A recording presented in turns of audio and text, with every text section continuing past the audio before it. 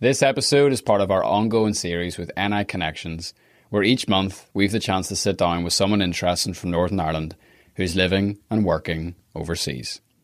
To find out more about our global diaspora, listen to previous episodes in the series and sign up for a free monthly newsletter, please visit niconnections.com. Thanks so much, and really hope you enjoy today's conversation. Oh, my most vivid memory is very clear, and it's a very important moment in Northern Irish history, and it has to be Jerry Armstrong's goal for Northern Ireland. Whenever we beat Spain in that famous night at the World Cup in 1982. Obviously, I was have been 7 years old. Wow. I was sitting in the living room at home. I remember my mother was upstairs. I think she was in the bath. But I was watching it on my own, and I remember Billy Hamilton going down the wing, going past Tendillo, crosses it in, hits Arcanada, and it comes out to Jerry Armstrong, who buries it. And incredible. Just a really vivid memory and joyful memories of Northern Ireland in the World Cup, and jumping up and down on our living room. And I remember going out screaming to my mother, telling her, Northern Ireland have scored, come down. And it was such an impactful moment as for a young boy who was a big football fan, still is. Very, very cool. Certainly a great memory. I love that. So, I mean, what's interesting about you is, so you were born on your dad's 50th birthday in the Royal, right slap bang in the middle of Belfast, but you didn't live in Belfast. No. So where was this living room you're telling us about? I was born in in Belfast. My father was a ambulance man, or paramedic, as they're now known. So I think he wanted me to be born in the best hospital in Northern Ireland. So that's why I was why I was just born in the Royal. But then we lived in Coleraine, up on the north coast. Grew up in a council housing estate called Ballysally until I was about 9 years old. So that was, the living room was in Lockenhill Park in Ballysally, which went on to become a bit of a infamous place. But, when I was growing up there, it was a very happy, friendly place with great neighbours and some really fun memories, including the one I just talked about. And I imagine there was more football-related action other than what was on the TV in Ballysally. Well, there certainly was. There was a lot of football action outside. I used to play football all day and all night till it was dark on the green, in the middle of the no ball games signs, which were duly ignored. But yeah, football. I remember there was playing fields there. I used to play golf around the playing fields. Unreal. I say golf, but there was no hole. There was only one club and one ball, and you had to kind of make sure you weren't slamming the ball against anybody. But I kind of just made the most of the facilities that we had, and you improvise, don't you? Yeah, no. I mean, that's what being a kid's all about, isn't it? Yeah. So, like, if you cast your mind back to school, like, anything that you were naturally good at, anything that you were naturally drawn to, maybe you hated school in general, like, what was your experience like? Yeah, I wasn't, I wouldn't say I was the most academic of students, but I certainly put in the effort, and I went to a couple of different primary schools in Coleraine, and then for secondary school went to the Coleraine Inst, which is now known as the Coleraine Grammar. I think one of the most disappointing things about going to the grammar school was that there was no organised football. Oh, of course. Stupid rugby, flip's sake. Yeah, exactly. I was too...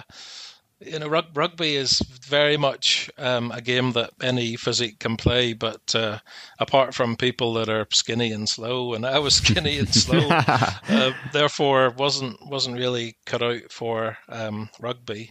But no, I mean, school years were great, and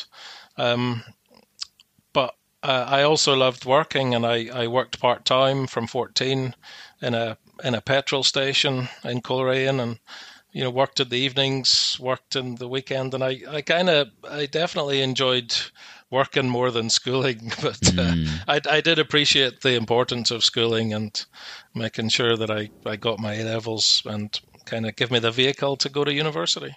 That's cool. What's some of the most stand-outish moments from working in the BP petrol station? Well, it wasn't just a regular petrol station. It was Right. it was a garage. So we actually fixed cars, and Oh, very good. I was able to learn how to change tires and Wow. change refill oil and do different things like headlamps and head bulbs and Yeah, that put you things in like good that. But stead for the rest of your life. yeah, then. but I think one of the most interesting things was there was always people trading. People were always coming in and buying stuff, selling stuff. The biggest learning point for me was at that age, interacting with the general public and having the banter and having fun and buying things, selling things. We would sell motorcycles, we would sell cars. We kind of used the fact that we worked there as an opportunity to kind of do other things, and it was a great. It was a great experience at such a young age to be dealing with customers and, seeing how a business worked, and thoroughly enjoyable. I think you're so right. Those kind of early reps of dealing with people in a customer service capacity are so valuable for any walk of life that someone ends up going down. What's a womble? Tell me what a womble is.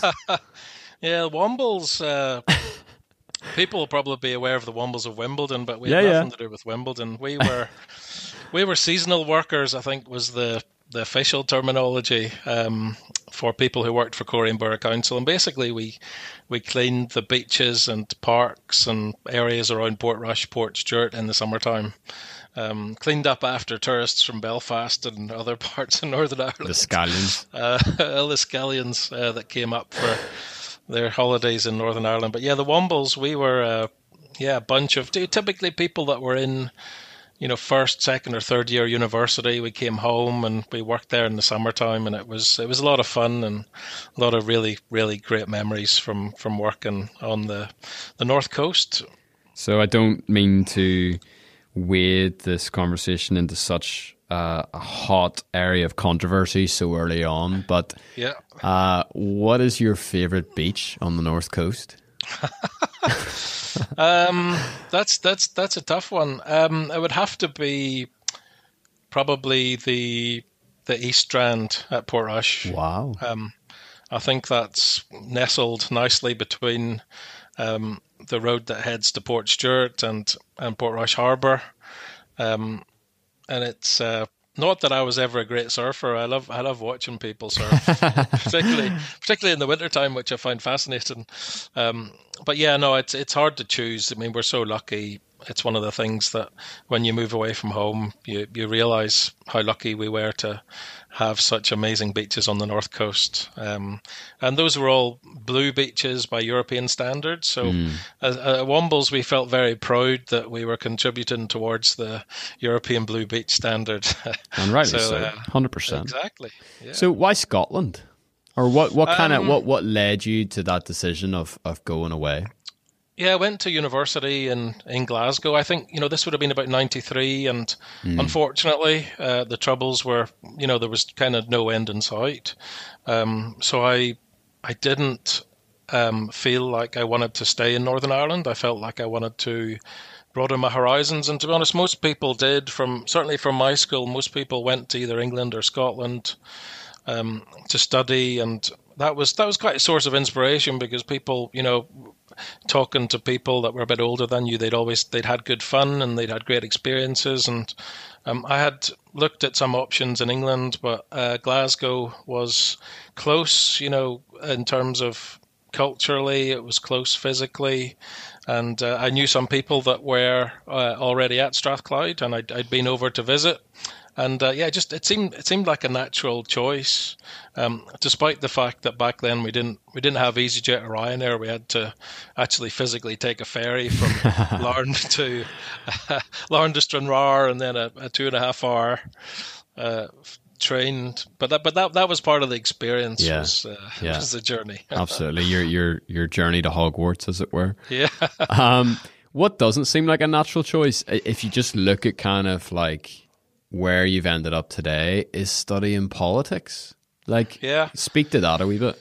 Yeah, I wasn't sure what I wanted to do for my career when I was 18, 19 years old. Who does, really? Who does? I mean, I grew up in a culture where it was you're kind of presented with lots of occupations that you should really get into. You know, the doctor, the dentist, the lawyer, the civil servant, the bank manager, even the police. You know, and because they were all seen as, but certainly the culture of where I lived and my parents, you know, they were great jobs. You know, provide you with a solid, stable career and I wasn't smart enough to be a doctor. I wouldn't want to be a dentist. I didn't make the grades for law. Yeah. And I had studied politics at A level, and I really was interested in it. Not from a kind of day-to-day Northern Irish politics perspective, but from an international affairs perspective. And I was always interested in, you know, what governments were doing around the world, and you know, foreign policy, and the way that business interacts with government was something that I was very interested in, as well as the European Union was gaining momentum back then as well. So I decided to go and take that politics A level a step further by studying at university. That's cool. I think like the understanding the systems of how power works and how people work within those systems is really, really interesting and very kind of, you can cross-pollinate that with a lot of kind of areas as well. Yeah, I say this a lot. Politics is the biggest business in the world. There's no doubt about it. Every business in the world is regulated by government. And government regulations and everything that's done internationally is governed in some way or another through political relationships. So it really is something that I think everybody should at least try and understand the basics of. Talk to us about losing your dad then.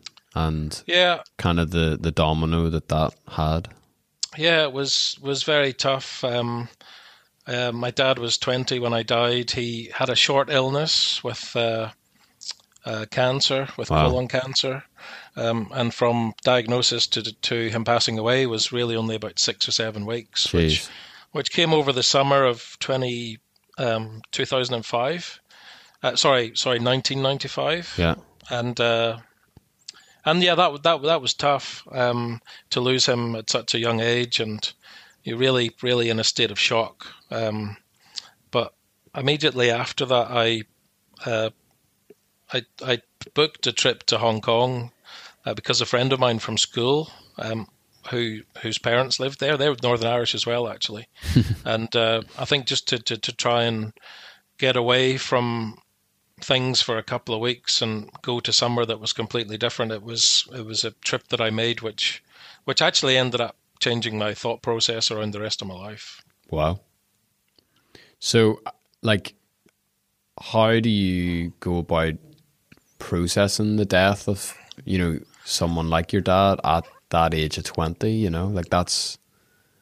I think it knocks most people out, no matter when it comes. But that is very young, and it's such a significant moment of your life as well, you know. Yeah, I mean, I had to be strong for my mother. I had no brothers or sisters, so I had to be strong for her. And I don't think you really do process it. Sure. I think maybe you think you are processing it and you are dealing with it, but you know, for me, it really hit me several months later when I was back at university in Scotland and away from home, you know, what had actually happened. Yeah. And, you know, people, you know, depression is something that people, it's talked about a lot, but people don't really understand it. But I'm fully of the opinion that everybody will experience that at some point in their life, and maybe not accept it. But, and I was depressed a few months after my dad's death, without admitting it to myself. Yeah. But I think looking back, it's It's something that's hard to get over, but you try and focus on the positive things that he brought to my life and the community's life. He was in the ambulance service for 25 years and Wow. did lots of amazing things and was rewarded for bravery for some of the things that he did in the ambulance service. And he had dealt with a lot of troubles related issues in his job as well, and he took it all. I think he took it all in his stride, but I think underneath it's a very stressful job, and Yeah.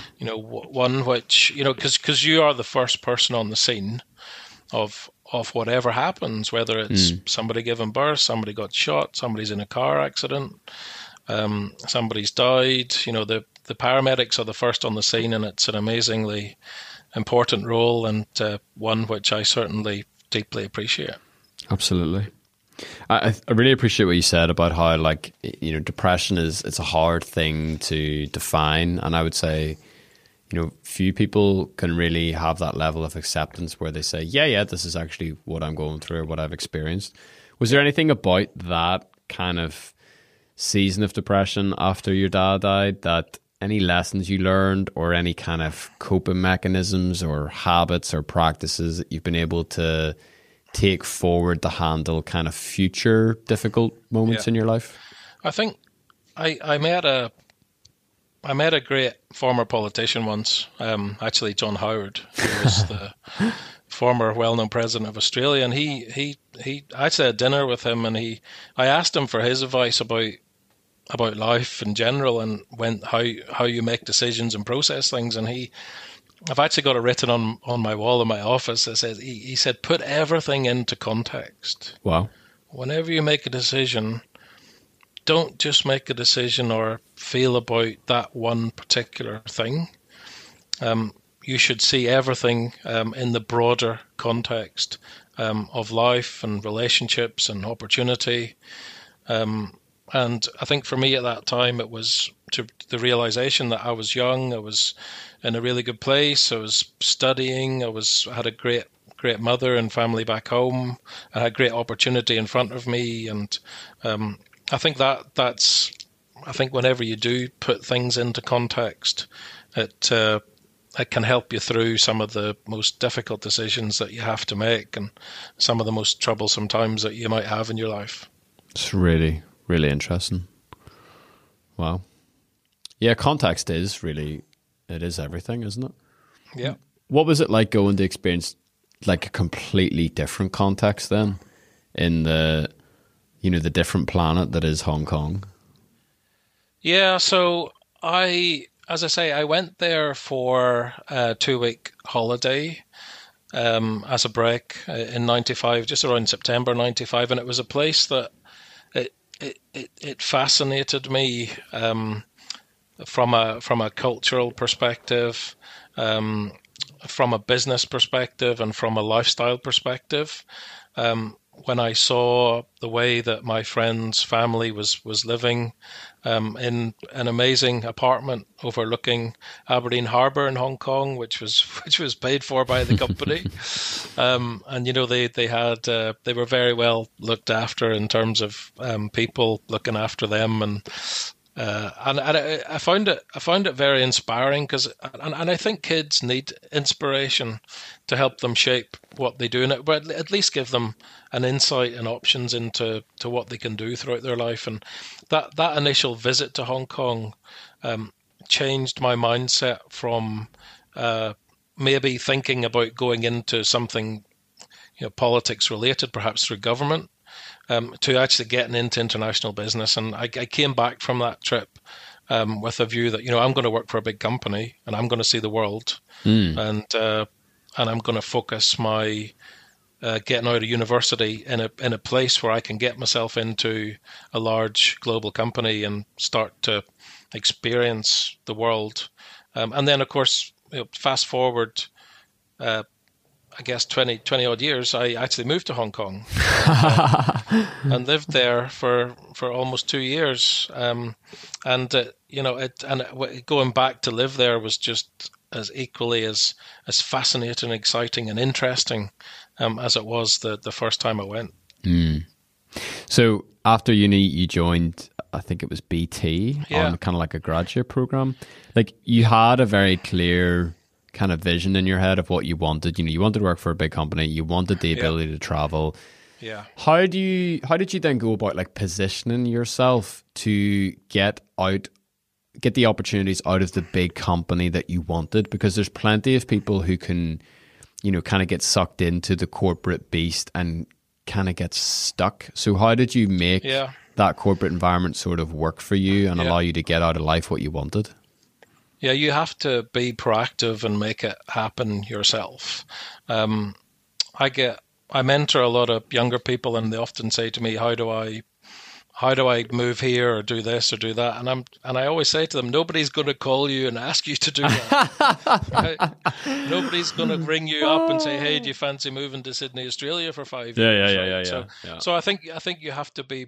You got to be proactive. You've got to build relationships internally with the people that can make that happen for you, and you've got to convince people that would be hiring you in another country as to what you would bring into that country in terms of your experience, your knowledge, your ability to do the job, because they've got a cast of hundreds of people that they can choose locally that doesn't involve any visas or HR forms or meetings or justification. So you have to be able to position. I think, like most things in life, what's unique about you, and be proactive, and also don't get dejected, because I had a lot of tries to move internationally before it actually came off. So don't get disheartened, because one day, as it happened with me when I moved from Hong Kong to the US, I met somebody who became my boss and he completely got it. He saw the value that I could bring into the United States, and he backed me and sponsored me into that role. So kind of on that point then, like, this is a dead end. That's totally fine. We can reverse and go a different direction.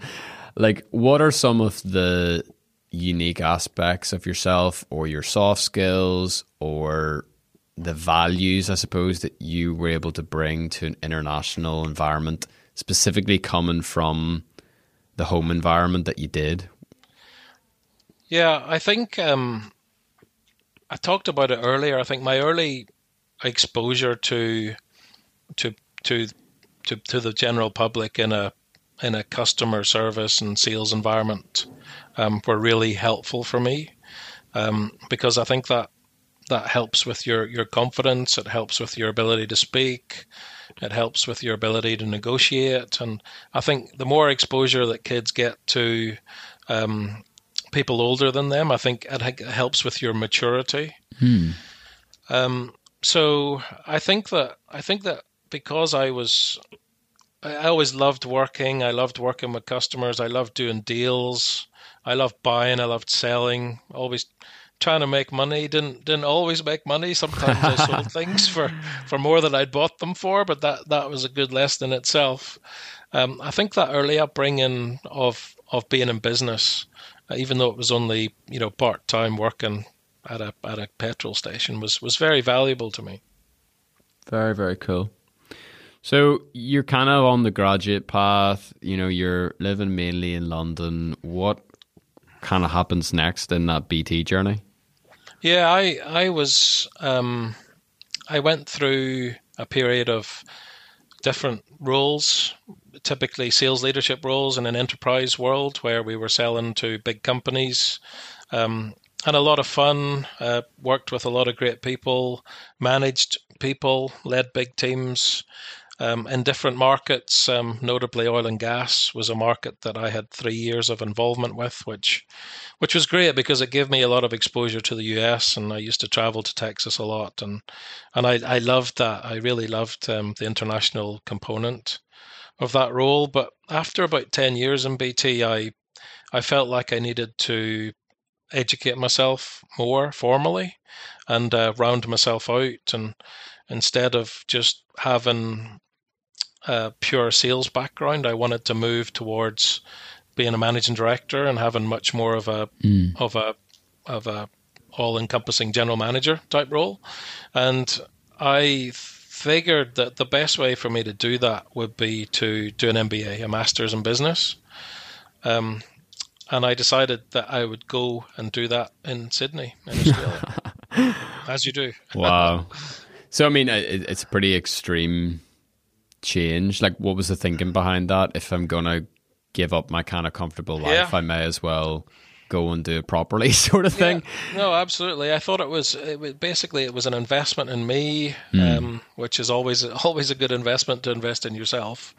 I wanted to do it in a different country because there's tons of MBAs that I could have done in the UK, but I thought, let's use this as an opportunity to live and experience in another part of the world, which is in Australia. I'd been there before. It's obviously English-speaking country. The university I went to, you could do the MBA in 12 months, nice. Which is quite unusual because usually they take 18 months. And I thought it would be. I didn't want to do it part-time because I felt that there would be too much of a distraction between balancing studying with work.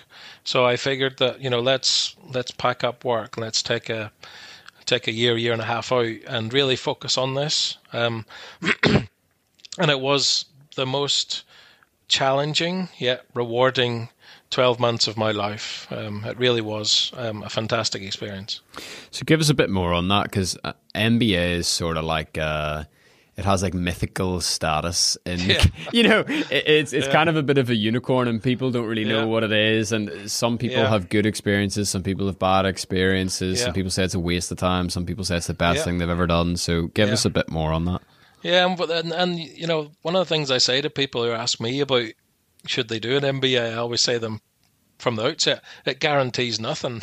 Yeah, it's not like doing a medical degree or a dentistry degree where at the end of it you are a doctor or a dentist or a lawyer or whatever.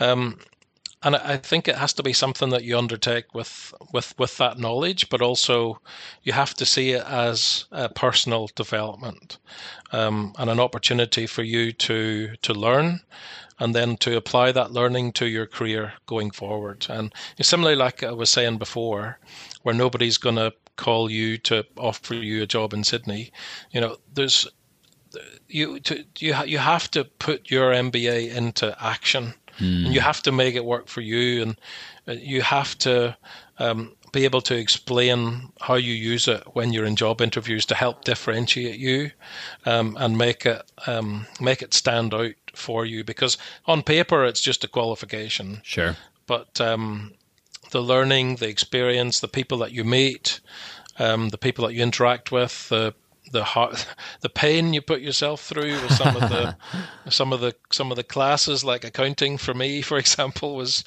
very painful, as were statistics and finance. Those were not naturally subjects that I would be great at. But it's an absolutely great qualification. And whenever I went on to run a business for BT, it was something that I was able to use every day, really. Wow. Very cool. So after your MBA, it's kind of like a very painful, high-stress sabbatical for you. Yeah. What did you want next in your life, or what were you looking for? Yeah, the whole point of doing it for me was to run a business. And when I was in Australia for that year, and then I moved back to the UK, and it was during the global financial crisis. And at the time, it was hard to get a job.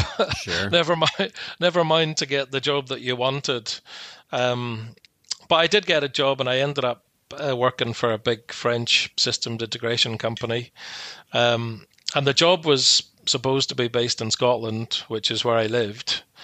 But I ended up having to spend 4 nights a week in a hotel in London because the customers I was dealing with were all in London, and I kind of just got a bit fed up with that. I felt that it was tiring, and I wasn't enjoying it. And then I got a call from a friend of mine who was working at a startup, which built mobile apps. And this was at about the time, 2010, when the iPhone 3 had just come out and apps were really starting to take off. And wow. people were talking about apps. Have you seen this app? Have you got this app? Companies wanted apps, and this company that I started working for actually built apps. Oh, wow. And they needed somebody to go to Australia and to run that Australian business, top to bottom. So be responsible for the whole profit and loss and marketing and actually the software development and all the build of the products out into the Australian market. And that was just too good an offer to refuse. So I packed my bags and went back to Australia for the second time to run that company. Wow. And so you kind of had this dream of managing a business. You done your MBA. Like, talk to us about like Instagram versus reality. Like, did you enjoy it? Like, was it worthwhile? Was it harder than you thought it would be? Was it better in other ways? Like, what was your actual lived experience? For the MBA? For running the tech startup? Yeah, it was great. It was, it's interesting. I think it's great to have worked for big companies and also startups, and there's benefits of both, right? Big company, you have a brand, you have a product, you have a process, you have a position in the market, you have lots of people that can help you do lots of things, right? But whenever you're in a startup, there's no brand, there's no process, you don't have a lot of customers, you're trying to, you're making cold calls, you're out there, you're hustling, right? You're hustling to get new business, and that was thrilling for me. I found that whilst challenging, it was thrilling. And we'd had some really good successes in the UK. We'd built things like the Guardian app. We'd built Pizza Express app in the UK, and we're coming this into Australia. And that Australia always in my experience, looks to the UK and the US for ideas and things that were working well in both the US and the UK. And the company had these really great examples. So we were able to use those to win business. And I remember winning the first big contract that we did to build an app for a big financial services agency. I mean, it was just thrilling. It was very exciting, and I had a prolonged legal negotiation, and that in itself was hard because as a startup you get bullied. Yeah. By big companies. And we were bullied by a big financial services organization. We were bullied by a massive telecommunications organization in Australia. But we had our unique capabilities, and they wanted the stuff that we could do for their business, and because it was so impactful and everybody was screaming out, the consumers just were screaming out for more and more apps. So it was it was exhilarating, but yeah, very difficult. But certainly, I'm really pleased that I was able to do startup. That I've done startup and big business as well. So cool. How did you meet Kat? Yeah, my wife Kat. So actually, MBA linkage. Oh, really? Yeah. Well, I studied with her cousin. Oh, nice. And her cousin was from Thailand, from Bangkok, and a couple of years after MBA, she had come down to Sydney to meet people, and Kat was already living in Australia. She'd done a master's in business as well, but she'd already been living there and was an Australian citizen. And I met her through her cousin, who was my friend from MBA. Incredible. Love at first sight, slow and steady. What was your path? I think I was maybe in love at first sight more than she was. It was definitely one-sided when things started off. But yeah, no, it was great. And we actually dated for a while, and then she decided that we weren't going to date anymore. And we just became friends, and we were friends for years, like 2 or 3 years. And then we picked it up romantically after about 3 years as well. So that was great. I think I always say to people, if you're going to get married, you should marry your best friend. But yeah, we shared the same interests. We both loved nice restaurants and like adventure and going to football matches together and stuff. Oh, that's handy. It was a pretty good match. So you guys are parents now. Patrick came along. Yeah. you're married to a woman from Thailand. You yourself Yeah. are from, Ballysally, Coleraine. It's quite an eclectic mix. Like, I would say there's probably very few, although probably more than I would imagine, Thairish people in the world. Yeah, Thai, that's what we've Irish. called them. Yeah, Irish. Yeah, we've coined that phrase. Yeah. How do you go about like thinking about your sense of identity or your home? And because my wife's German, so on a much Oh, yeah. smaller scale, I understand that there's always a lot at play about deciding where do we live, where do we move, where do we raise our kids. How do you kind of navigate some of that stuff? I think it's really important to have that connection with, where his mother's from and where I'm from. So we've been back to Northern Ireland many times. COVID kind of put things on hold for a while, but we're booked to go to Portrush in August next year. So, Brilliant. well, the flights are booked for a week in the port. Who needs the Bahamas when you can go to Portrush for a week, right? I love that. But we've also been in Thailand many times as well, so we've been able to get over there. He was actually born in Bangkok, and Incredible. we brought up. He came here with my wife when he was like 6 weeks old. Whenever he came here, so he's very American accent, American outlook, but he understands Thai language. He doesn't speak too much of it, but Kat talks to him a lot in Thai, and he can understand it. And every day there's FaceTime with parents, Kat's parents, in Bangkok and Kat's sister in Sydney, which is great. I mean, you think about when I was growing up, there was international phone calls, which were very expensive. And sure. My former employer made a lot of money at those very expensive international phone calls. But you think about it now, you can just fire up FaceTime, WhatsApp, and talk to people face to face and anywhere in the world for free, which is amazing. So I think that connection is just very important. And so whilst he's growing up as really an American kid, we try to.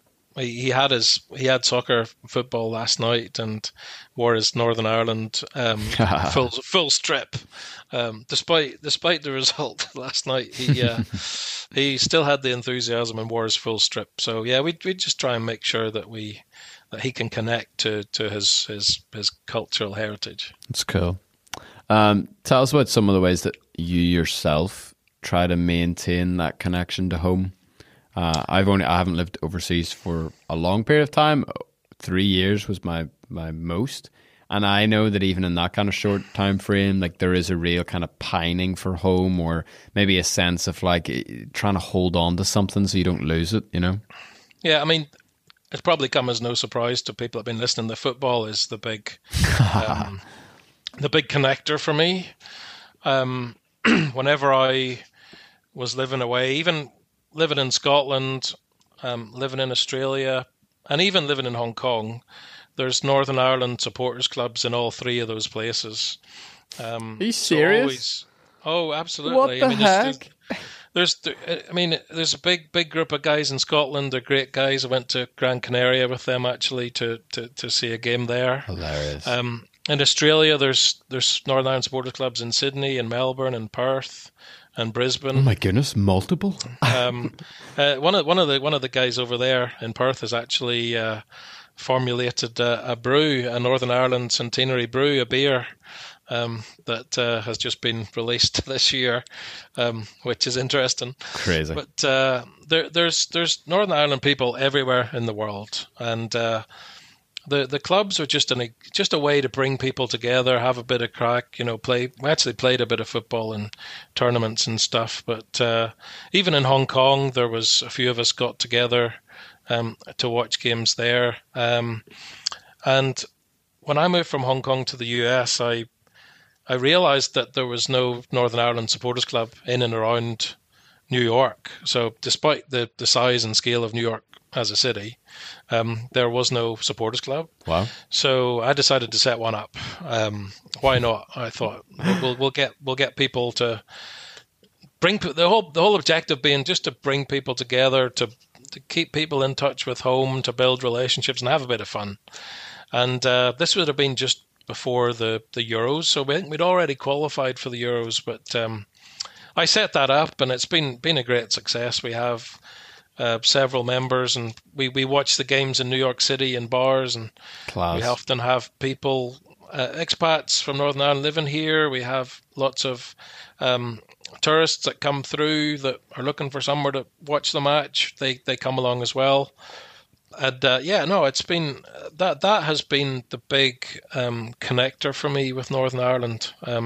Given that both my parents have passed away now, my mum's been passed away for about 17 years, and I had no brothers or sisters there. So the football's always been a great connector for me, both to outside of Northern Ireland, but also when I go back for games, it's really like family.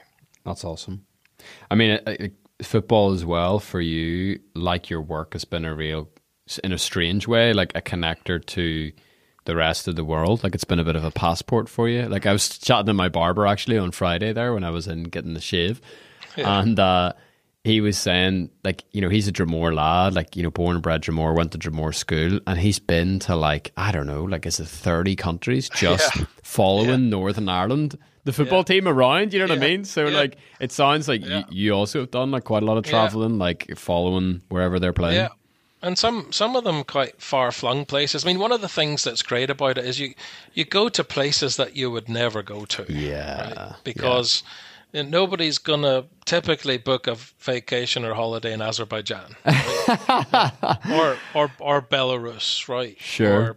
So we've been to Estonia and Belarus and Azerbaijan and Costa Rica, Panama, Costa Rica, Iceland. Unbelievable! Wow. Yeah, there was a tour about 3 years ago to Panama and Costa Rica, which was a pretty amazing part of the world to visit. But yeah, no, it takes you places that you'd never go to.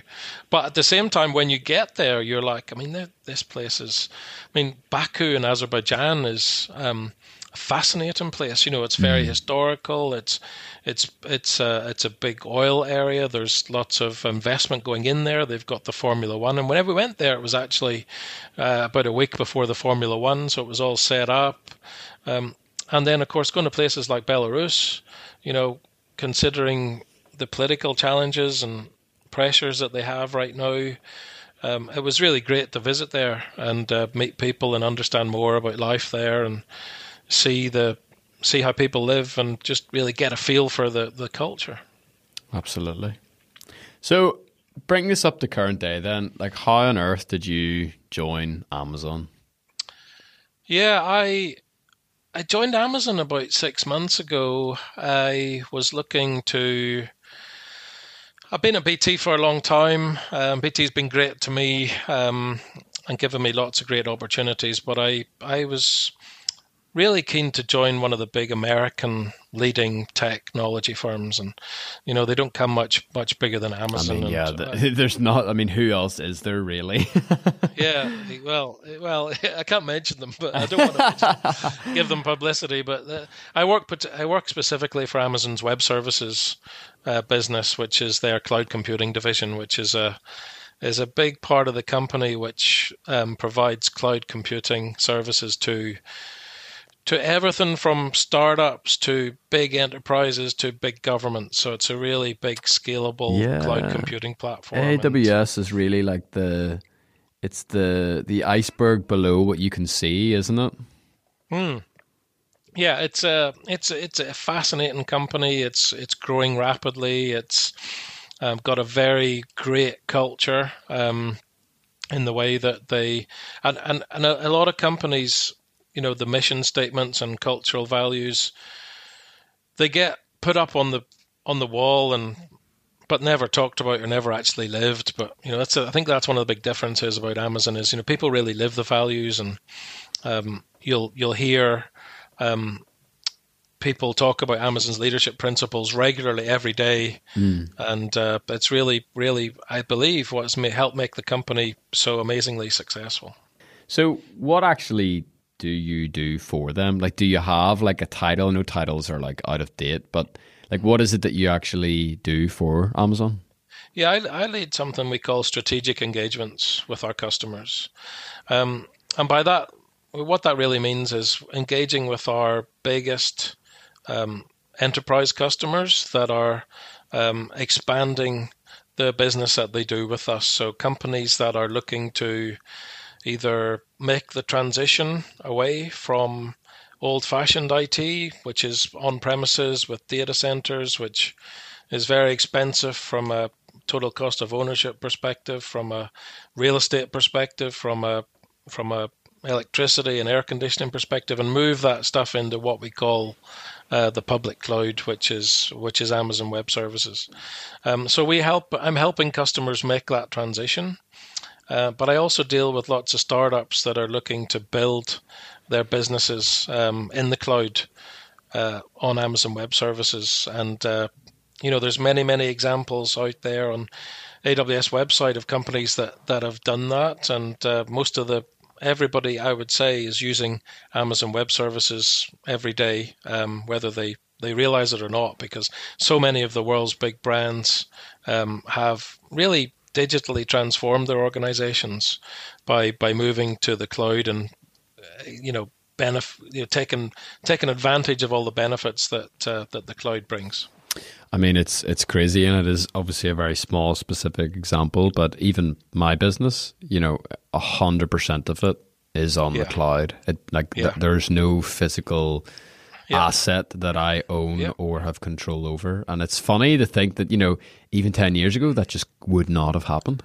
Yeah, no, absolutely. And I think even 5 or 6 years ago, big companies where there was a lot of inertia about moving to the cloud, and there was lots of concerns about security, but in actual fact, the biggest security breaches have been on premises, where customers have been trying to manage their own data centers. And, that's the real move to the cloud actually helps make companies much more secure. And as you said, it reduces your total cost of ownership, and it means that you can focus on your core business instead of managing IT systems and servers and computers and all those sorts of things, which certainly I never would have had any skills to 100%. Do. And now you can just turn it all up in the cloud. Mate, it's a laptop and a microphone. That's all it is. Exactly. It's just crazy stuff. Exactly. So looking forward then, you've had this incredible career. You seem to have ticked quite a lot of things off your list. What are some of the things that are remaining on that list? Well, I have visited 75 countries. My goodness. Up to date. I managed to squeeze the 75th one in a few weeks ago in Malta. I was able to get to Malta for a few days. Nice. But I'd like to get to 100 countries before I turn 50. So about 3.5 years, which is pretty ambitious, actually, considering I've been to a lot of the easy countries. You just spend 10 hours driving through Europe and just take 40 off the list. And I've done most of the European ones, but I've only done 4 countries in South America, so there's a vast number there, like Peru, like Ecuador, like Bolivia and Colombia are on my list. So I'm hoping to knock those off soon. I've been to most places in Asia. I don't have many left. I think that was one of the great things about living in Hong Kong, was I was able to go to places like Myanmar, like Laos, like Cambodia, Vietnam, those top 4 out of the 5 big communist countries. So it was really, really good to go to those places. But I want to get to 100 in the next 3.5 years. So that's a big ambition. COVID hasn't helped. COVID has just squeezed the time frame. But so that's one thing. I mean, another big thing for us is we talked about that connection to our cultural heritage before, and I would really like to be able to move back to Northern Ireland for a while, if not for good. So that's something that I kind of trying to have a trajectory towards. But similarly, we have talked about options through Thailand as well, or maybe been able to do both. I think it'd be great to live in Port Stewart during our summer and maybe Thailand in the winter. I mean, if that was possible. You've just laid out the dream right there, haven't you? Exactly. So yeah, that's something we're looking at as well. But I'm also I'm doing lots of things. I'm coaching football right now with kids, which is really interesting. I do lots of mentoring for people in business, and I'm always looking to make a contribution and help people, and stay healthy and happy, and keep the dream alive and keep the adventure going. Awesome, man. Awesome. So, out of everything so far, then, what would you say is your most challenging moment? I think that when I moved from Australia to Hong Kong, which would have been about 2015, that was really difficult because I had a really amazing life in Australia with a great company and a great job, and actually Kat was there, and I really wanted to live in Asia, and we had plans that Kat would come and join me, and thankfully she did, but she wasn't able to come straight away. But when I got there, I actually really struggled to settle in to life in Hong Kong. I think part of the difficulty for settling in was that I'd left such a good life behind, and people would say, "Why did you leave?" I was living on near Manly Beach, and I had my own apartment, and I had a great job, good company, but at the same time, I felt like I was kind of done with Australia. I felt like I had seen what I needed to, and I'd been there for 5 years, and I'd experienced so many things, and I felt like I really wanted to experience Asia and live somewhere that was at the heart of Asia. And there's no place more central in Asia than Hong Kong. But having got there, I found it was very difficult. I didn't pick a good place to stay. That was problematic. I had a very challenging boss at the time. I really struggled it, but there was one moment where I nearly left. Actually, I think I started work on the Monday. I think by the Thursday I was done. I think I got there just a couple of days, but I think I got there on the Sunday. Started work on the Monday. By the Thursday, I thought, I'm done with this joint, and I had my old company sales director in Australia begging me to come back and offering all sorts of nice things to go back to that company. And I went out for coffee with somebody from the office called Eileen. And I tell this story a lot because Eileen, if it hadn't been for Eileen, I wouldn't have stayed in Hong Kong. Wow. But I went out for coffee and she reminded me, she's like, "Well, why are you here?" And I'm like, "Because I wanted to be at the heart of Asia. I want to live here. I want to understand this culture. I want to do new things, and I want to get new experiences." And she said, well, that's why you should stay. You should stick this out. You should remember why you're here. Wow. And why you made the decision to come here, and stick it out. And thanks to her, I did. Because I think if I'd have moved back to Australia, I'm not sure we'd even be having this conversation now. I mean, I might have just stayed there, or I might have just moved back to the UK. But Hong Kong gave me the launch pad to get into America. Wow. Because I joined BT in Hong Kong, and it's really difficult to get a work visa in the States. But if you work for a company that has a sister business in America, you can transfer on a particular visa. So Hong Kong gave me that launch pad into America, and the rest is history. Unbelievable. What would you say your most successful moment has been so far? Well, I think having a child is for me, the most successful thing that I've ever done. Obviously, my wife had the most important part in that. Takes two to tango. But, I think, I got married at 40, and I certainly, which was good actually, probably a good thing. And then I was 41 when Patrick was born. So I think that's certainly my proudest moment, is having a son and bringing up a son. I mean, all the career stuff and traveling the world and visiting different countries and doing my MBA, and those things are all important and great. But success is is how you define it, and everybody defines success differently. Sometimes people think success just means, career, money, job, car, all of the above, right? But success is different definition for everybody, and I think it's important to remember that. And for me, having a boy was my most proudest moment, and just it feels great to be a dad. That's awesome. Yeah, it is. It's a difficult question, really, because the definition is so broad and so different for each person. But I think ultimately it's something that we have to kind of figure out for ourselves.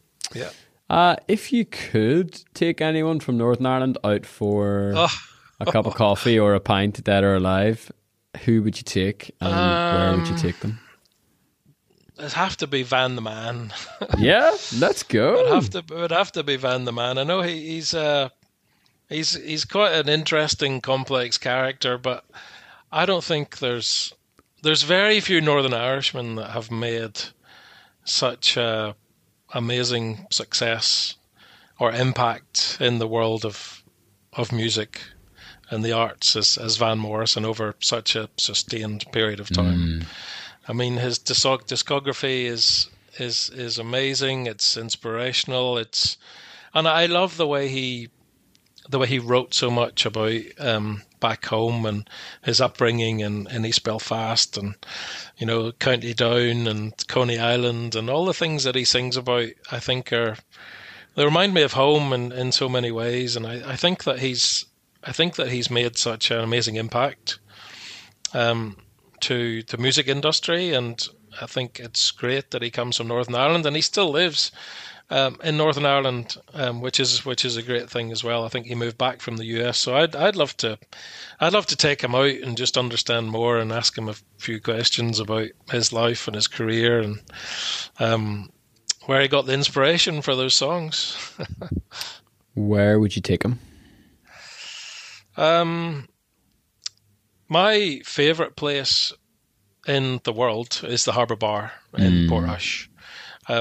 Very fond memories for me as a child. My dad was a fanatical fisherman, and he had a boat in Portrush, and very often after fishing we would stop in there. I'd have a Club Orange, a packet of nuts, whilst he had a bottle of Guinness. But the place, the front bar at the harbour is still the same as it was when I was a kid, which is great. And I'd love to sit at the bar in the harbour with him, have a pint of Guinness and have a chat. That's awesome, Roger. Final question then. If you could go back in time to an 18-year-old version of yourself just before you got on the ferry to go to uni in Scotland, and you had a few minutes of 18-year-old Roger's time, what sort of things would you say to him?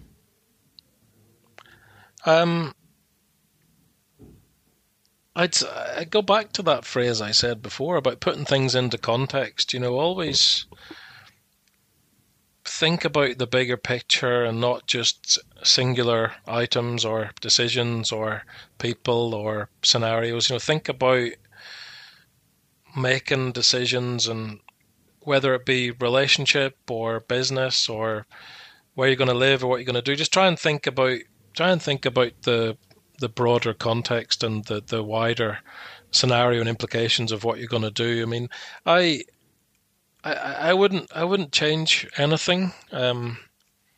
So I wouldn't give any advice to my 18-year-old self to do something differently. Which I think it's great that I'm kind of comfortable with myself in that respect. But I think just, I could say things like, be positive, be energetic, but like that, I was always those things anyway. I always had a kind of positive outlook, a lot of energy. I was always adventurous. I always wanted to see the world. I always knew that there was something big out there, and I think that's what I would say is, look at everything in context, not just single decisions. Brilliant, Roger. Well, thank you so much for thank you giving your time to do this today. Been a pleasure. And really enjoyed hearing more about your story. It was class. Thank you, Matt. Been a pleasure. Thank you. Cheers. Unbelievable stuff. Look, thank you so much once again for listening. My name is Matthew Thompson, and we're on a mission to share 350 conversations that celebrate Northern Ireland and the incredible people who call it home. Massive thanks once again to NI Connections for making today's episode possible. And like I said at the top of the show, you can find out more about our global diaspora, listen to other conversations in this series, and sign up to their free monthly newsletter by visiting niconnections.ie.